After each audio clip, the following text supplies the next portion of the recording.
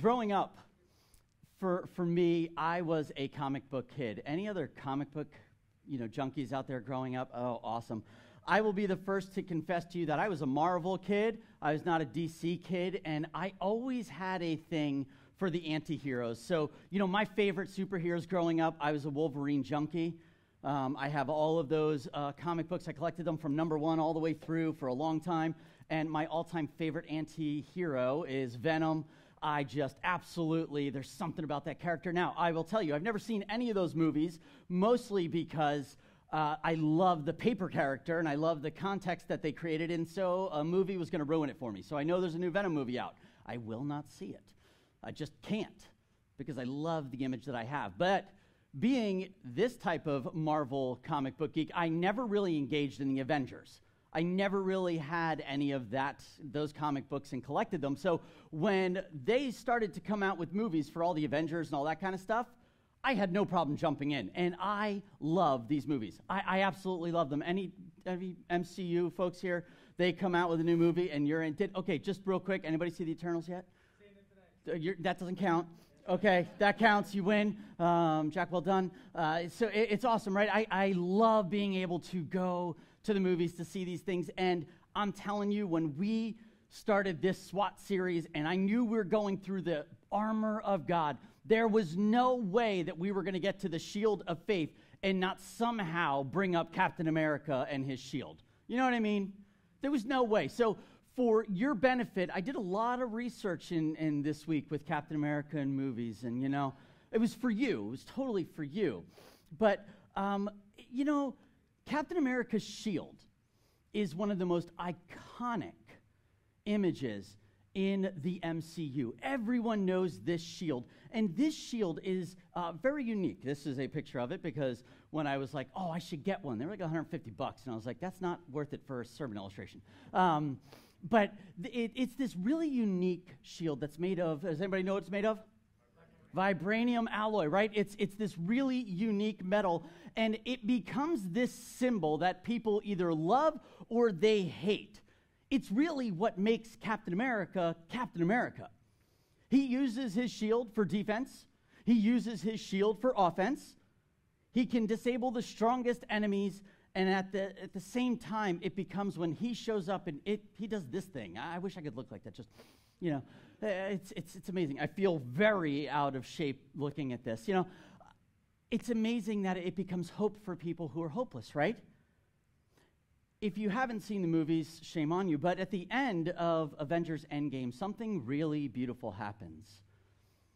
Captain America, who in his old age has his shield, and he passes it off to the Falcon. He passes it off to the Falcon, and the Falcon holds this shield. And he has a wrestling match that you could see in this moment in this movie. And the conversation that ensues between Steve Rogers, Captain America, and who he thinks is the new Captain America is just beautiful. Because Cap asks him in this scene, how do you feel? Like it's someone else's, Falcon says. It isn't.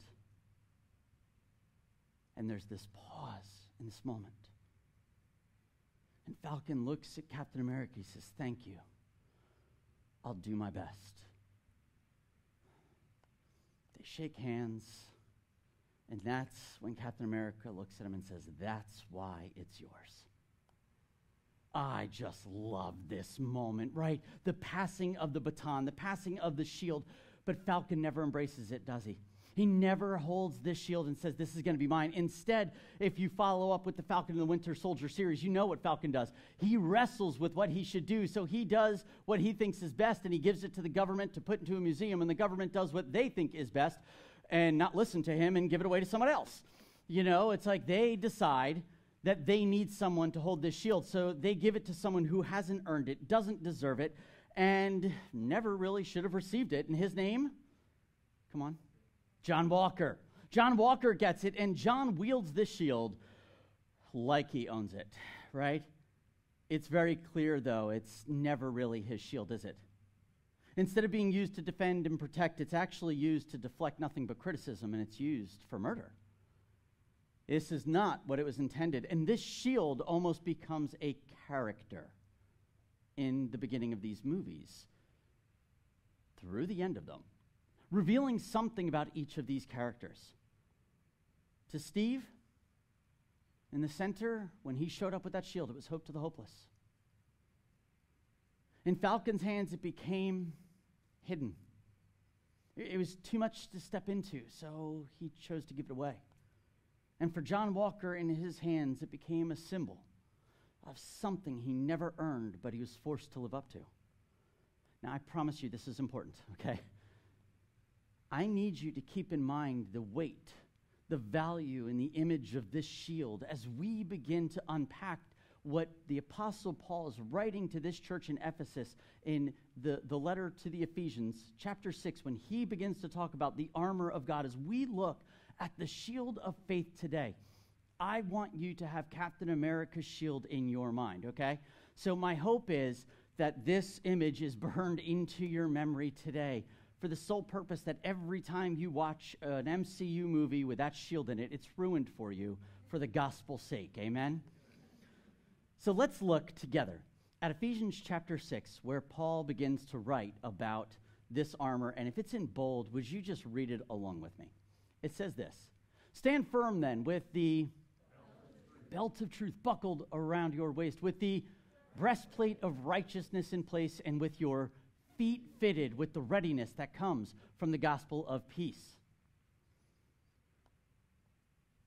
In addition to all of this, take up the shield of faith, is what Paul says next, with which you can extinguish all the flaming arrows of the evil one. Take up the shield of faith, which you can extinguish all the flaming arrows of the evil one. Now, we're not picking up Captain America's shield. I get it. But we are picking up a shield that God has given to us to be used against our enemy. And when Paul uses the word faith here and says the shield of faith, this is a Greek word pistis. And this word, it's, believe it or not, it's used almost over 240 times in the entire New Testament.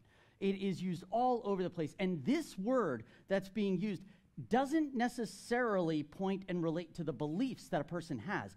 It almost always points to the actions that they take because of their beliefs.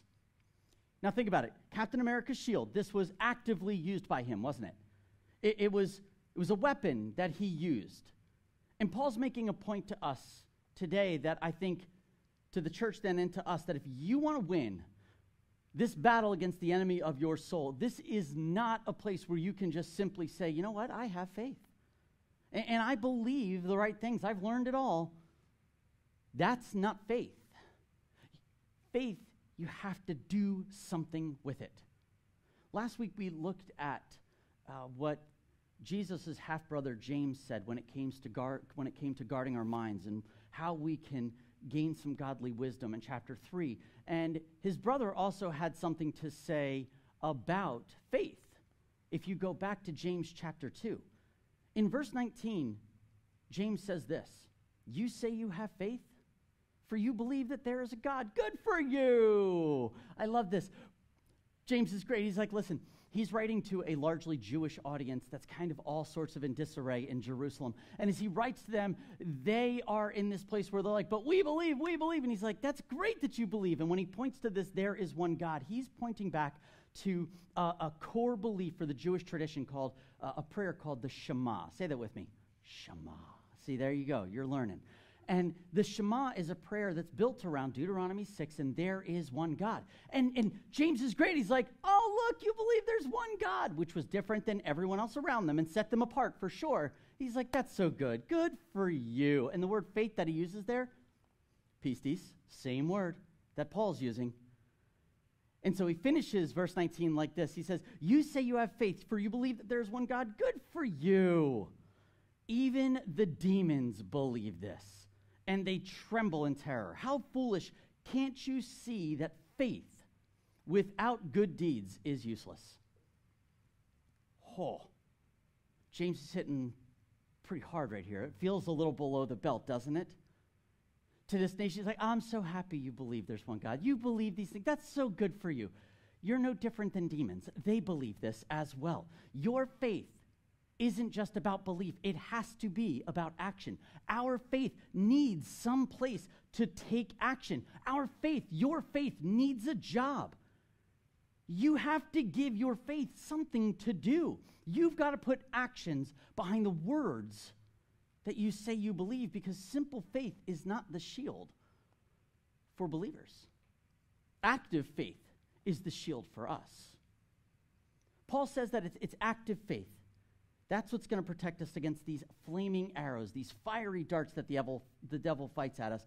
These are like little missiles of fire, if you will, that when the enemy shoots these things, they are meant to distract us. They are meant to just take us away from the present place where we are and to keep us away from moving forward in the direction that God would have us to go.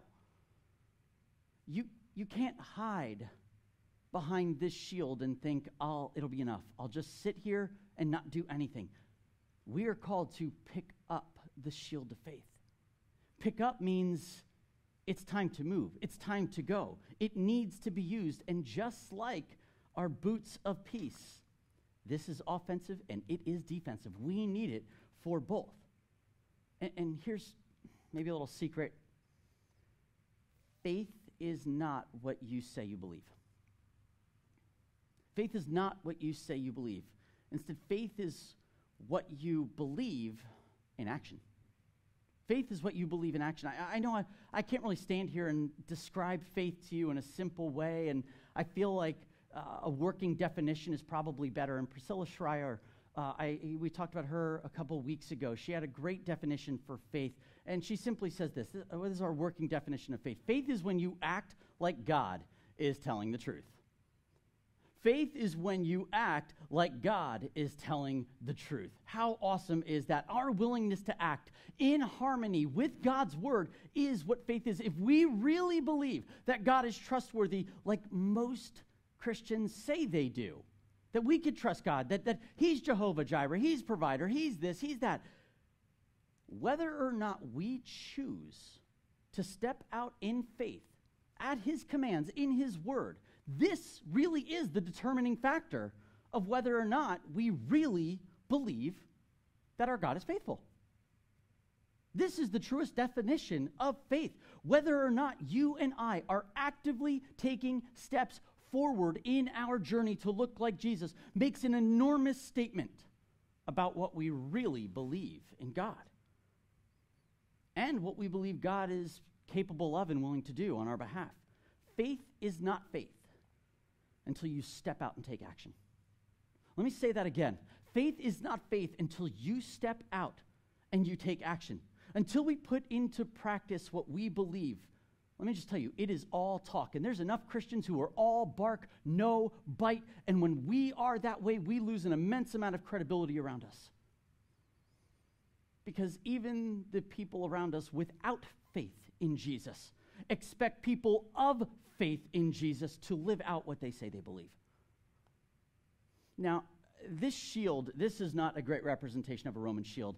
Let me show you a good representation of a Roman shield. This is a picture of what an actual Roman shield looks like. This is actually up in Yale right now. It's one of the only ones that exists. It's called a scuda. And this is amazing because it's what Paul would be referencing in this passage in Ephesians 6. He wrote this letter around 62 AD from prison in Rome. And in the first century when he's writing this shield is one of the reasons that Rome became a military powerhouse to take over the world. They were a machine, and no army could match the muscle of Rome. They had the best maneuvers. They knew what they were doing. And at the center of it all was this shield. Each of these shields was about 2 feet wide, and they were about 4 feet high. They were made of planks of wood that were sealed together, and then the wood would be covered in canvas. This layer of canvas then wrapped again in leather. Right at the center would be this iron bar. Do you see that there, that iron cross? This was like the centerpiece to fortify the entire shield to hold it. And around the edges of that shield, you'll see it looks a little bit different. That is iron as well, so that if it was taken into battle against a sword, the moment you went to go stop it, it would hit that and not take out your shield. They were so large that an entire body could actually, when tucked correctly, be hidden behind it. It was perfect for defense. So when the Roman soldiers went to march into war against some city, some place that they wanted to take over, they would form a line together, and then they would hold their shields out, forming this impenetrable wall that you could not get past. This is not real Romans. These are probably people in Pennsylvania, near Gettysburg, I think. This is what they do on the opposite weekends, right? Here's what's interesting. If you look at this, this tactic should be familiar to you and I, and the shields that they're using there with the steel in the front didn't come into play until about the 3rd century. So it was like 300 AD. So don't worry about that steel piece in the middle there. This is still being used today. You know this because we see it on the news all the time. When a riot breaks out and police step in, they have their SWAT shields, don't they? They have giant shields that they can move forward. This tactic, started by the Romans, still used today all around us. Now, in the 1st century, the Romans would still have some problems, right? When they fought an enemy who had archers or slingers, which that's what David was, right? He could spin that sling. They were deadly with aim. What they would do is they would light the tips of their arrows on fire that could travel over the shields like they are now to hit the people behind. The goal was hit the ranks, set them on fire. So when they faced an enemy that did this, you ready for how cool this is? You know what the Romans did? They soaked their shields in water. They soaked their shields in water because they knew to get those flaming tips, you can't just light a wooden tip. They would dip the arrow tips in tar, and then they would light them on fire. So the goal was to get it in and stuck so that it would spread all over these, beautiful shields to catch them on fire, and then your whole legion goes up in flames. If they could set a shield on fire, you could destroy an entire unit because it would be chaos. Everyone would be focusing on putting out that fire. They would not hold their shields. So frontline soldiers would now be so distracted to put out the fire that they would become weak. They would become vulnerable. And so the Roman army came up with another tactic to fight this because that's what they do. And they would hold their shields overhead. They would have the front line hold them up, and then the back lines would bring them up over so that now they created a shell. They created this turtle shell, so when the flaming arrows came over, guess what happens now? They can't hit the ranks behind. A Roman commander would yell, testuro. It's Latin for turtle, tortoise. Real original, right? It's like, you yelled turtle? Yeah, you're about to get wrecked by an army. Turtle up, turtle power, right? And so here they go. And this would give protection to not just the people in the front, but the people in the back. It was their defense against the flaming arrows of the evil one. So catch this. The enemy sent the flaming arrows to distract them more than just to kill them. It was to make them turn their attention away from their main priority, which is moving that unit forward. And this is huge for us today because I believe when the enemy sends flaming arrows at us into your life, and into mine, it is not necessarily to kill you. He's trying to distract you. He wants you to be so busy putting out fires in your home, in your family, at work, with your kids, at school, in relationships, that you don't have the time to think about advancing with your faith. You can't think about taking ground because you're too busy trying to put out fires. This is why we need to take up our personal shield of faith. You cannot hide behind someone else's shield. It's big enough for one, and you cannot hide behind it. You can't pick up someone else's shield. It's theirs. You have been given a shield of faith, and you are called to pick it up. This is highly personal. And at the same time, it is unbelievably completely corporate. How I wield my shield of faith impacts the people around me. Because I'm not just protecting me, am I? I'm in this battle with and for you. Which is why you need to pick up your shield, because you're in this with me. And my question for you is, how do you wield your shield of faith? How do you wield your shield of faith, because this will have an unbelievably huge impact on your soul. If you can't hold this in front of you, you are in trouble with the enemy's fiery darts that come all around. And I know as we've been going through this armor of God stuff that some things have been coming up for many of you to go, what do I do with this? And I need to, you keep mentioning the soul, Jimmy, and what is this stuff? Listen, as a handful of people are going to be heading to this a soul care conference together in December. And a friend of ours, Dr. Rob Reamer's leading this December 9th, 10th, and 11th, and it's a Thursday, Friday, Saturday. You would have to take off work to go to dive into this stuff. If you're interested in doing that, please let us know. There's, like I said, a handful of us that are going to this. I would highly encourage you. If you feel like something's stirring, this is a good idea for you to go to. And if you're joining us online, we would love for you to join us as well if you're local. Please, this is going to be great. And you could just email us if you have questions about it at prayer@crossbridgecc.org. But this is so important for us to take up our shield, to deal with our stuff. And Paul knew the importance of this too, because here's what's great. If you have your Bibles with you, I would love for you from Ephesians chapter 6, where we are, to jump back with me into Acts chapter 19. And in Acts chapter 19, we have this amazing account of what happens if you try to pick up someone else's faith. I just think this is fascinating to me. What happens if you pick up someone else's faith? And what I love about the passage that we're about to look at is it takes place about 8 years before Paul's writing from Rome to this church in Ephesus. It's 8 years before that in the city of Ephesus, the city that he's writing to. So when Paul is writing this letter, I think he has this story in mind of what it means to pick up our own faith. So let's pick up Acts chapter 19. We'll jump to verse 8. It says this: Then Paul went to the synagogue and preached boldly for the next 3 months, arguing persuasively about the kingdom of God. But some became stubborn, rejecting his message and publicly speaking against the way. So Paul shows up to teach about Jesus, and he starts in the synagogue like he normally does for this Jewish nation to call them back to God. And so they're not so happy, so they start throwing some shade at this little collection of Jewish people following, it's almost like their own little denomination called the Way.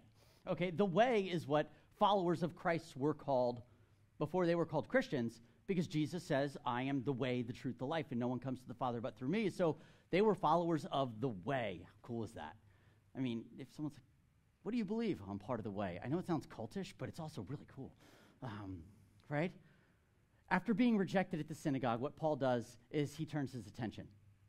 It says, so Paul left the synagogue and he took the believers with him, and then he held daily discussions at the lecture hall of Tyrannus. This went on for the next 2 years, so that people throughout the province of Asia, both Jews and Greeks, heard the word of the Lord. So Paul goes to the place that everyone goes to, the Hall of Tyrannus, which is not like a place where you can go see a giant dinosaur. This is where you would go to have little classes. You would talk philosophy. You would talk life with people. And it was a collective that was great. So Paul leaves it, and over the next 2 years, he goes to this hall to talk Jesus all the time. And most scholars, most theologians agree that over the next 2 years, he probably got the opportunity to talk about Jesus with about 2 million people. 2 million people in this city. He didn't just sit and teach them, though. His faith wasn't just intellectual. His faith was active. Check this out. Verse 10. God gave Paul the power to perform unusual miracles. When handkerchiefs or aprons that had merely touched his skin were placed on sick people, they were healed of their diseases, and evil spirits were expelled. There is power behind Paul's faith. Do you see this? Paul could have said whatever he wants about Jesus in that hall. People came talking about all sorts of things. He could have said whatever he want, and it probably would have been just wrapped in with everything. But because there was action behind his faith, this began to draw everyone's attention. He wasn't taking money. He wasn't showing off. He was just a man, a tent maker, living out an active faith in Jesus. And so when his story got around, people start taking notice of Paul, of what this means. And, check out what happens. It's about to get really real, so I love this. It's kind of crazy, but we're trying to highlight, why do we need to pick up our own faith? You can't take someone else's. Verse 13, a group of Jews was traveling from town to town, casting out evil spirits. They tried to use the name of the Lord Jesus in their incantation, saying, I command you, in the name of Jesus, whom Paul preaches, to come out. They're using the name of Jesus like they heard the disciples doing, like they've heard Paul doing, but they have no relationship with Jesus, do they? None. In the name of Jesus, whom Paul preaches, there's no relationship. So what happens when you try to use the name of Jesus to walk in faith that's not your own? Well, 7 sons of Sceva, it continues, a leading priest, were doing this. But one time when they tried it, the evil spirit replied, I know Jesus, and I know Paul, but who are you? And then the man with the evil spirit leaped on them, overpowered them, and attacked them with such violence that they fled from the house naked and battered. How crazy is this? How many of you, this is the first time you've ever heard this story? Okay, awesome. This is crazy. I absolutely love and shake at this story. When Paul writes about our battle not being against flesh and blood, but against the powers and the principalities and the rulers of this dark world, there is no doubt in my mind when he writes that in Ephesians that he's thinking of what just happened in Ephesus with the 7 sons of Sceva. We got a 7v1 battle here, okay? And it's a physical battle. If it was solely a physical battle and you were a betting person, who would you bet on, the 7 sons of Sceva or one man? We're all betting on the 7. That's an easy bet.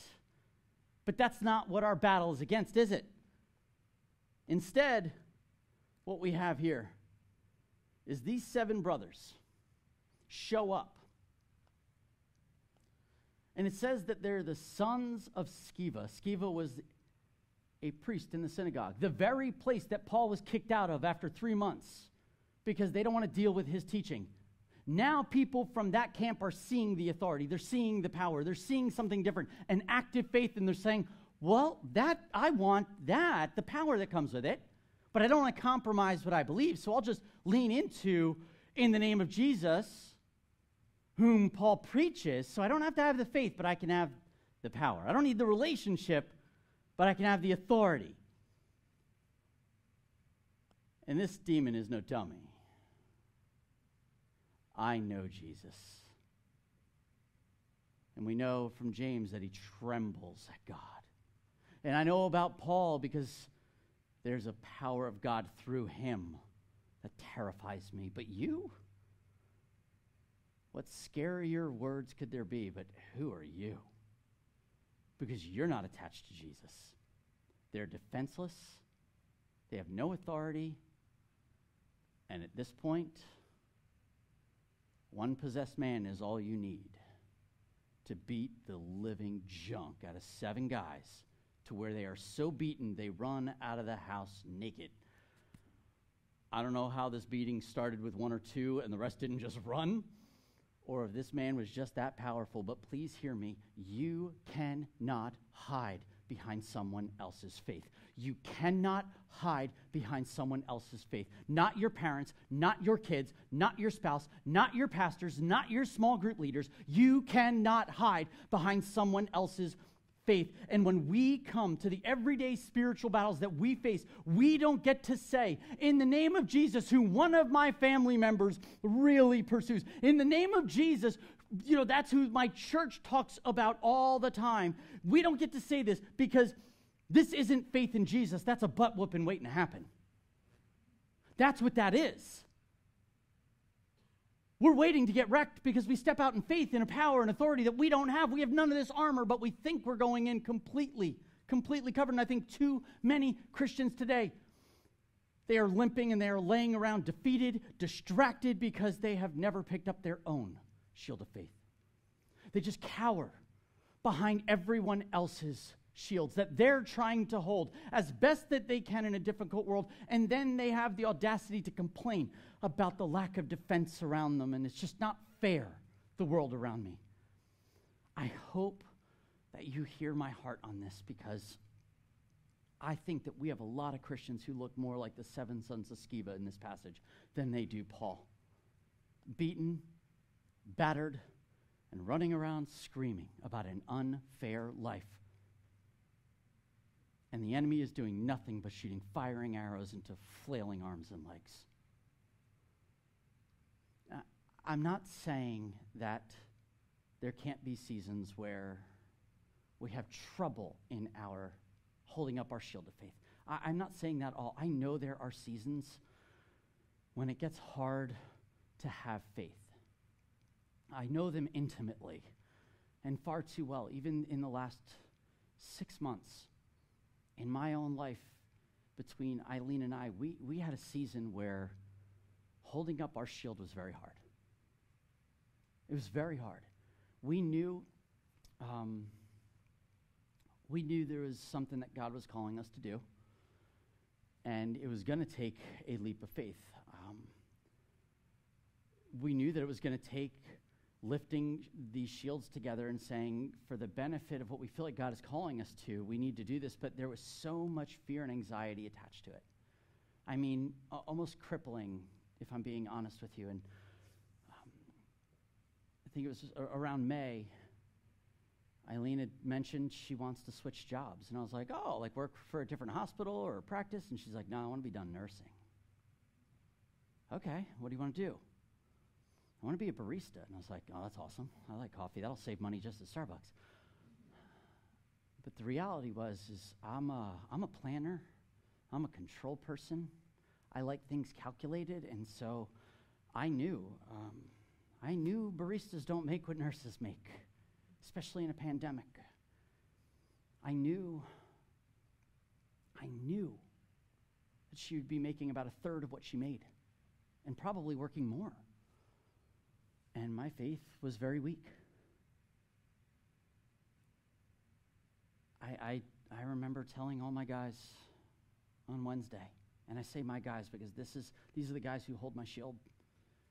And I was like, guys, I'm being strong at home, and I'm encouraging Eileen to do this because I know this is what God's calling us to do, but I need to tell you, I am freaking out on the inside. I am freaking out about provision. I am freaking out about payments. I'm freaking out about what this looks like and how long, maybe if she works, she doesn't work. I don't know what this means or what's... And you know what these guys did? As the enemy is firing arrows to distract me, as the enemy is firing flaming darts all around me, and I'm having trouble, I'm so grateful I can say to these guys, my shield feels heavier than I can carry right now. And they reminded me of why it's worth carrying. They reminded me of the very promises of God and asked me the question, have you seen God provide before? Has he truly been Jireh for you? At every season of my life, he has been. You can have faith and step into this, Jimmy.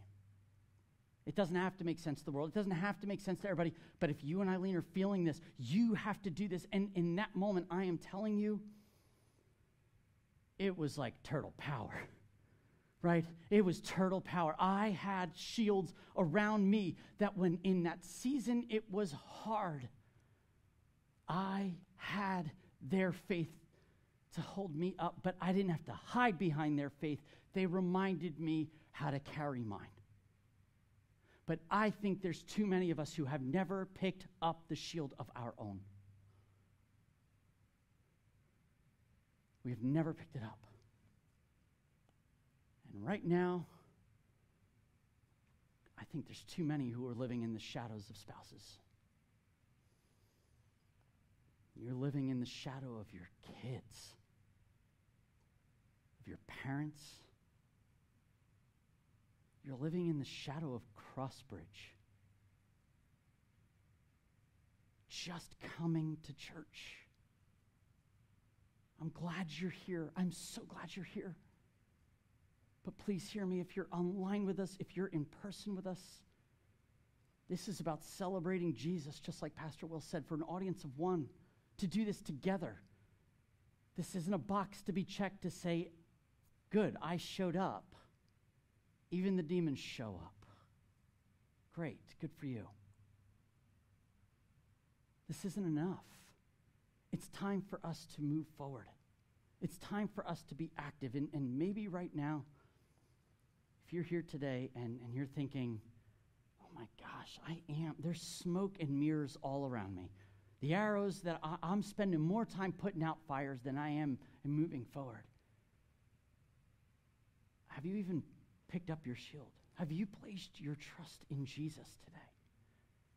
To truly say, I don't have to have all the answers here, but I know I need you and what you're doing. I know that I cannot live in this world on my own. I need your authority, your power, your forgiveness. Have you placed your trust in him to pick up your own faith? If you're here with us, I just want to, before I close out, just pray for us. Pray for us if you're in that place. To pick up your own shield of faith and place your trust in Jesus to pick this up for you. Not hide behind someone else. So if this is where you are, would you just pray with me? Jesus, I am tired. And I feel hot from flames around me from arrows. Would you help me to pick up my shield of faith? I admit that I am a sinner, and I desperately need you to lead my life. Holy Spirit, would you fill me with the power to hold this shield of faith, to use it actively to move forward, so that I might love those around me better and look more like you. Jesus, thank you for your forgiveness. Thank you for rising from the dead. Love you. And it's in your name I pray. Amen. Listen, if you prayed that prayer with us today, would you do me a favor and just let someone know around you that you prayed this prayer? And if you're with us online, send an email to prayer@crossbridgecc.org so that we can walk with you through that journey. And if you're here today and maybe you have picked up your shield, but you felt that season like I have, and it feels like you're dragging your shield more than carrying your shield actively, and maybe over the last couple of weeks you've been feeling this nudge, this urge to move forward in certain ways, and you're like, man, maybe that conviction that comes from like, maybe our schedule isn't the best the way it is and things can be changed, or maybe the way that we're handling our finances, I'm just feeling this pressure to move, or our timing and how we do these things, and maybe it's a job change thing like we were having, and over the last couple of weeks you're like, God, would you give me a sign? Can I tell you something? This is your sign. This is it, right? This is your sign. What is God calling you to do? You cannot leave here today and think, well, that was nice. Even the demons believe it's nice.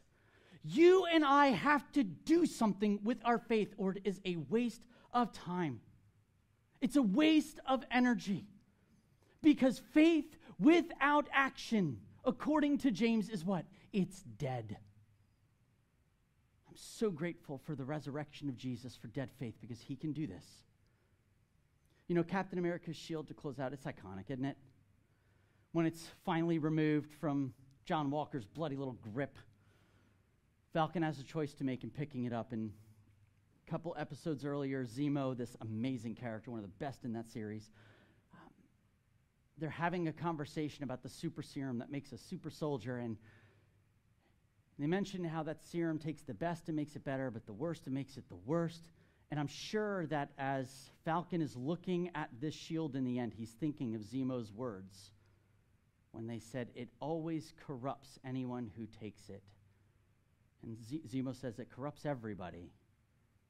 And both Falcon and Winter Soldier say, not Steve Rogers. And then Zemo says, but there's never been another Steve Rogers.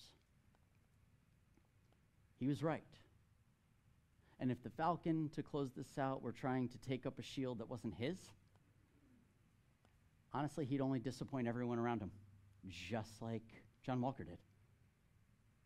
But this shield was passed in faith by Steve to someone who could make it their own, who could pick it up. It didn't have to be done the same way. And the new character, the new Captain America, does not have to mimic the old one, does he? The shield looks the same. how it's lived out and used, it's all his own. How are you walking out in your faith this week? How are you actively using your shield that God has given you? Stop hiding behind someone else's and step into yours. Amen? Would you pray with me this morning as Alan comes up to lead us in communion? Jesus, I am so grateful that your shield, that you have given us a faith, that you tell us that you bring resurrection from death. And I'm so thankful for those seasons where my faith has felt dead, that you have brought life through the power of the Holy Spirit, that you've not called me to advance alone, but with people. God, thank you for protecting us, but thank you for not allowing us to stay, but to always be taking a step. And when done in community, it's always so much easier.